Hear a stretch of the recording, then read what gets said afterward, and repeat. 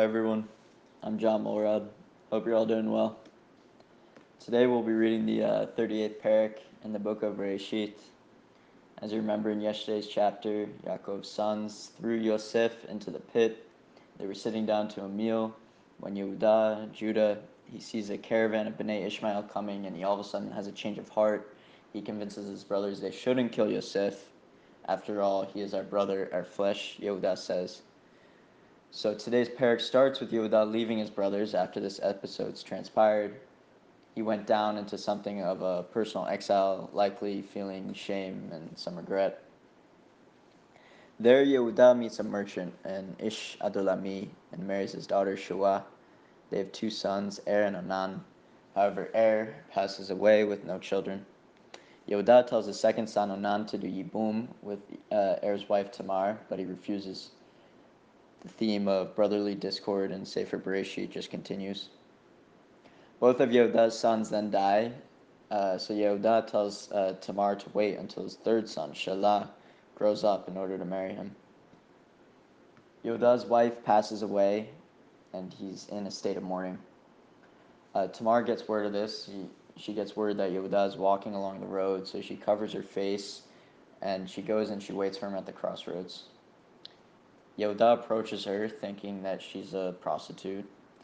He asks to consort with her, and as a pledge, he leaves her with a signet, a wrap, and a staff. He promises to return later with a goat as payment. But when the Ish Adulami later goes to deliver the goat on Yehuda's behalf, he can't find the prostitute. Yehuda says, okay, let her keep the wrap, the signet, and the staff. Better that than that I should embarrass myself. 3 months later, Yehuda receives news that his daughter-in-law Tamar has become pregnant, having been accused of being a harlot.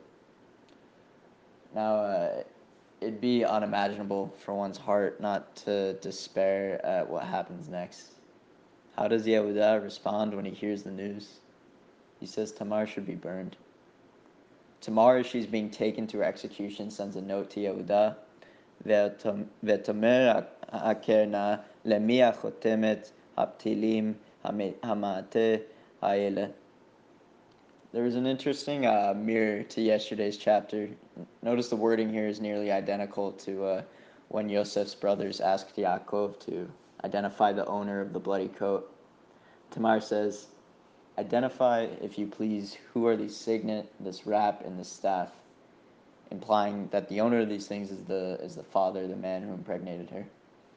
It's an incredible act of grace on Tamar's part, but it also comes with extreme risk. Tamar is discreetly giving Yehuda the opportunity to own up to his sin. And Yehuda does. He admits it was his signet, his wrap, and his staff.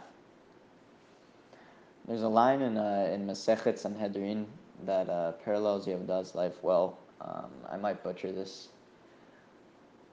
Hahu dehava ka'amar v'aziel shev birei l'shlamana v'chadal la'avid bayesh. Amale Shmuel Rab Yehuda kera kativ kesheva ya'apul tzadik v'kam v'rasha ya'apul be'achat.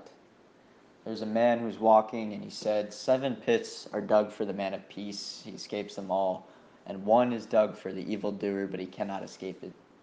Shmuel is quoting Mishlei to Rav Yehuda, a verse that's written, for a righteous man falls 7 times and rises up again, but the wicked shall fall at once. Yehuda is human. And the Torah is dedicating a whole parak to demonstrating that to us. He makes one mistake after the other, falls in one pit after the other. Yet when Yehuda is forced to confront his own immorality, when he sees his staff and his signet laid out in front of him, he takes responsibility. He doesn't delude himself. Yehuda finds himself at a critical juncture where he can make amends, and he chooses to take action.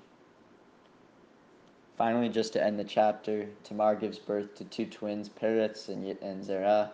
Peretz is named for his strength and Zerah for brightness. There appears to be a struggle in the womb. Zerah sticks out his hand first and has a crimson string tied around his wrist, but Peretz, the forefather of King David, then pushes his way through and emerges first. Friends, Yehuda is an important symbol of Teshuvah to have in mind as we approach Rosh Hashanah and Yom Kippur, confronting and taking responsibility for our actions. We'll see Yehuda later becomes a hero in Yosef's royal court in that dramatic moment when he takes responsibility not only for his own actions, but for that of him and his brothers when they sold Yosef, leading to the family's reconciliation. Yehuda is the righteous one who falls into the pit 7 times, but each time he stands back up. What does it say that the Torah places such emphasis on this type of leadership? That Mashiach will come from someone who's conscious both of their individual actions, but also their actions as part of a group and as part of a nation. We'll see this again when David HaMelech's own teshuvah comes following his episode with Bathsheba. What is Tanakh teaching us when David and Bathsheba's second child becomes Shlomo HaMelech, the wise king, the author of Mishlei, Shir Shirim, the king who inaugurates the first Beit HaMikdash? Yehuda and later David HaMelech, they show the wonderful power of teshuvah, the ability, as Rav Joe mentioned in a shiur last week, to turn mistakes into merits.